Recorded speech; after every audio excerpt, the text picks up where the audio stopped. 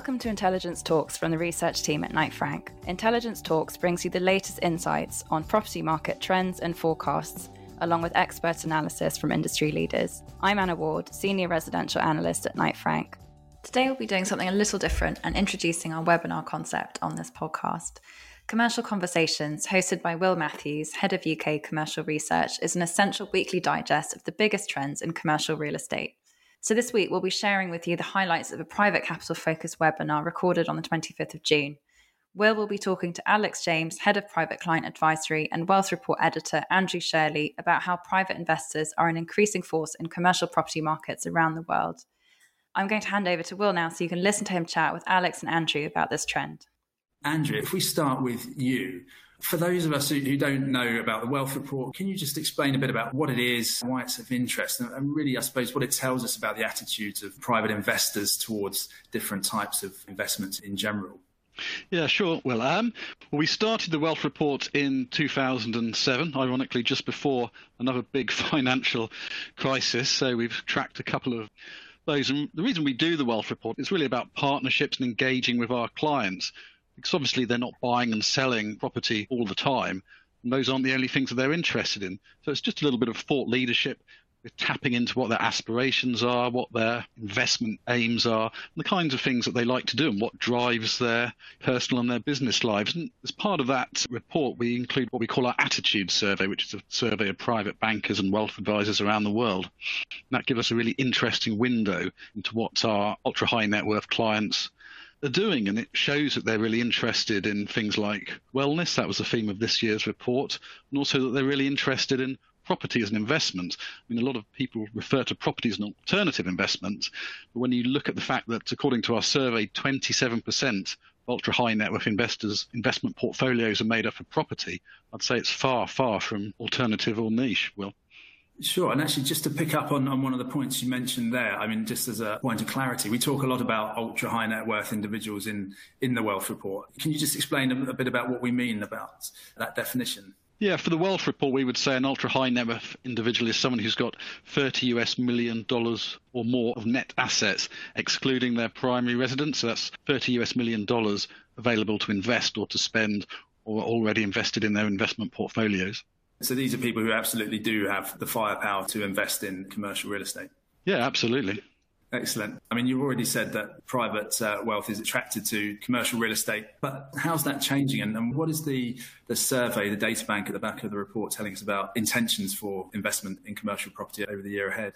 Well, as I said, about 27% of ultra-high net worth's total investment portfolio is in property, so it's already a pretty high proportion. But when we look at how they plan to change the allocations of their portfolios over the next year, we're looking about 70% or so are going to increase or maintain property at the current levels in their portfolio.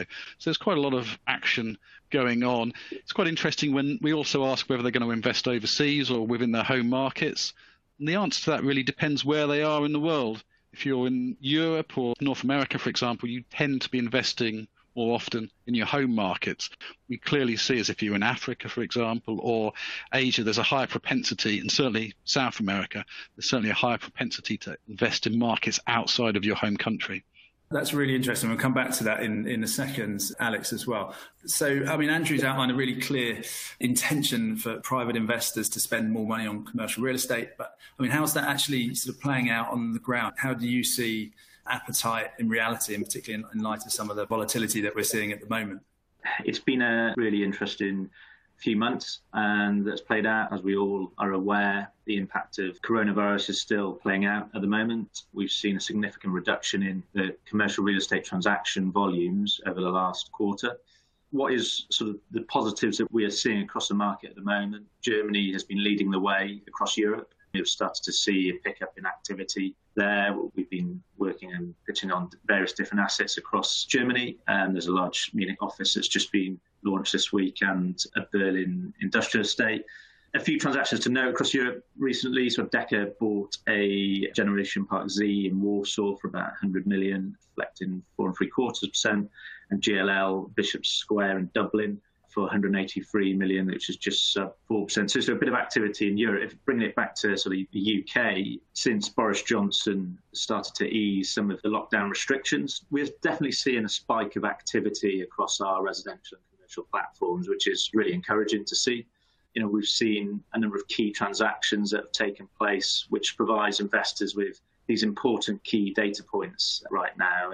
And some of those I'll go through now. So stuff like 90 Bartholomew Close in London, which is bought up by Le Français, which is a newly refurbished office in central London, about 48.5 million, and that was sub 4%, so real strong record-breaking yields being paid.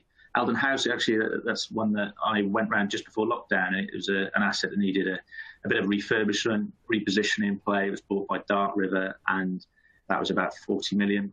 And just going on to sort of industrial has been performing very strong through this period. And one of the major assets that recently transacted, a fantastic trophy asset, was Perivale Park. It was about 200 million, which was done by Segro. Topps Tiles headquarters at Knight Frank were involved with on behalf of Ares, which was 18.1 million. That was a sale and leaseback. I think we're going to start seeing more of these sale and leasebacks come through over the next 6-12 months as firms look to raise capital through their real estate. And just going on to touch on retail as well, we've just put under offer a large Broadwalk shopping centre in Edgware, which was a sort of regeneration, repositioning play, and they'll achieve above asking on that. And just this week as well, I think there's some great signs in terms of some of the new sales that are coming through. We've launched 2 unique sales this week, a sort of 55-year government-let office in Stafford yesterday. That was a sort of 19.6 million, 3.5%, and then a Porsche car dealership, and that was a ground rent, a 99-year ground rent. So encouraging to see sort of activity start to come through in the market. Yeah, that's really encouraging, Alex. The last couple of opportunities you mentioned there, are those the things that are particularly appealing to private investors with perhaps quite a long time horizon?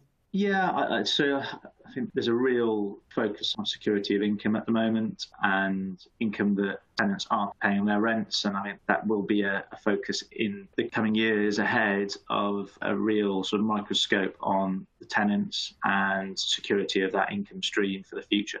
Sure.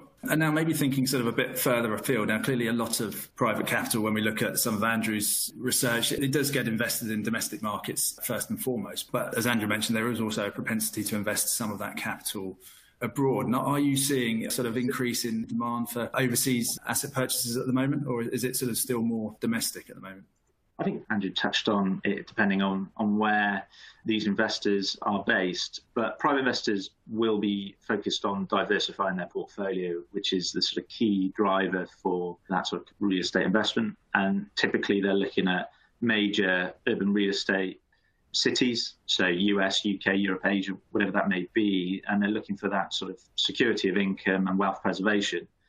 Where does that come in? That's normally in the sort of high quality buildings and good locations that will stand the test of time. This week I had a great call with a client of mine, and it just shows their perspective on how they're looking to invest. They said to me, if they were to buy this building, they do not want to be selling this in his lifetime. And if they do, then they've done their job incorrectly. And that just shows you the type of investment thesis that some of these investors are looking at. The location of where that demand will end up is really important to consider. And Andrew touched on it earlier, and it goes back to the sort of psychology of those investors. What is their main language that they speak? Location of their businesses, global businesses, education. Where were they educated to go to university in the UK or US? Where do they like to holiday? That normally drives sort of the investment decisions. Just looking at sort of the UK at the moment, why are investors looking here? And I think there will be some overseas investors still looking, and we're already seeing it from the conversation that I'm having. Currency is still seen as a big play at the moment. I think we're about $1.24 to pounds. And there's a sort of key points just to sort of touch on there. Why the UK? Well, it's transparency, the transactional data that we are aware of that I mentioned just now, these sort of longer occupational leases, and sort of UK law, the certainty of law. The travel restrictions, I think, have and will prevent a number of different investors from looking at the UK until those are eased slightly. And I think that will actually create a bit of a pent-up demand for overseas private transactions in the UK. And we'll start seeing that come through as travel restrictions get released. So in theory, we could be looking at a bit of a pickup in activity towards the second half of this year, perhaps? Yeah, depending on how those restrictions come through, I think obviously the 14-day quarantine easing will have an impact on investors. But if they are wanting to invest, they will probably go through that process just to get some income stream into the UK. But it will restrict, it's bound to restrict the level and the amount of volume that will come through. But it will create this pent-up demand, I feel, moving forward. The currency piece is quite interesting, and really, I suppose it's anyone's guess as to where currency goes generally. But I mean, there is this debate about clearly our relationship with the EU at the moment and whether a relatively swift agreement on trade would actually lift sterling by a little bit. How much of an impact do you think that's likely to have on demand, if any?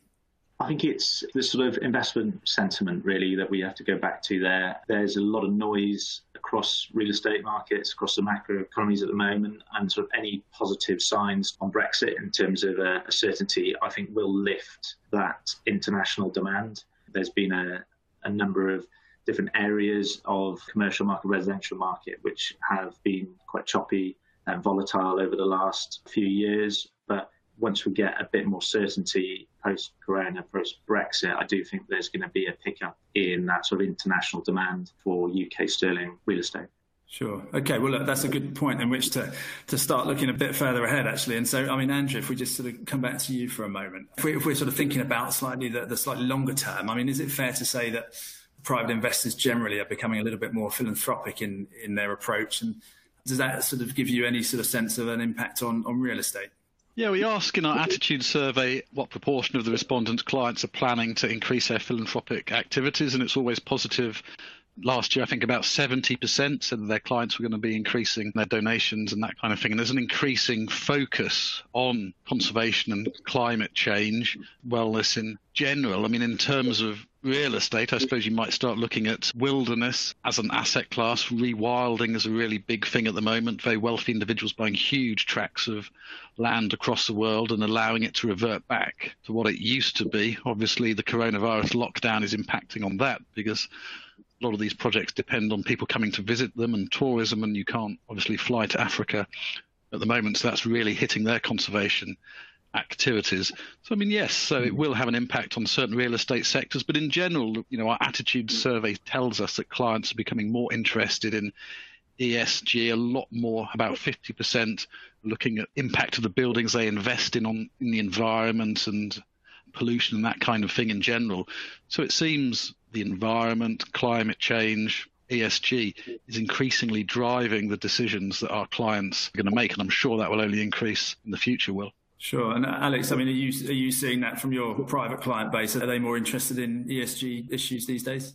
Yeah, I think it covers such a broad range, ESG, the actual buildings themselves. We see that with how we're reviewing the sort of sustainability of those portfolios, of people's portfolios. And it can come simple down to clients' estates. We've seen a number of very strong energy team who are working with clients to put in solar panels across their estates to help power the local villages.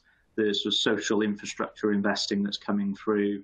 We're involved in a very large housing PRS investment last year. Healthcare is such a prominent element at the moment. And governance, I think, really for family offices is such an important factor. And from the various different real estate transactions I've been involved with, how those family offices run and who the decision makers becomes really important for the future of those families and the sort of wealth preservation strategies. And I think so it is a real prominent area that a number of investors look at. In many ways, these family offices are very progressive organisations. How do you see their scale and sophistication growing over the coming years? Yeah, I'd definitely say we need to sort of look deeper behind these long-term trends. Why is there an increase in demand for commercial real estate? It's normally these sophisticated institutional investors that invest in commercial real estate, but we've seen a massive increase in private investor space. Knight Frank last year, 30% of our transactions in the UK were involved private wealth, so ultra high net worth or high net worth. The key thing that I've witnessed is this sort of institutionalisation of family offices and ultra high net worth investors. Some of the major transactions that have happened globally have been by private investors, over £1 billion plus properties across London, Chicago, Hong Kong in the last few years. And these are sort of iconic towers across the globe.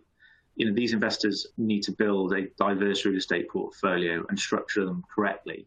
But it's not just the sort of large end of the spectrum. I work with clients who are looking to secure some commercial sterling income streams to pay for the houses, their service charges across London that they have as holiday homes in the future. So it's thinking differently about how they structure their real estate portfolio to service the family. And there's that, again, looking back at that sort of longer term secure income, wealth preservation.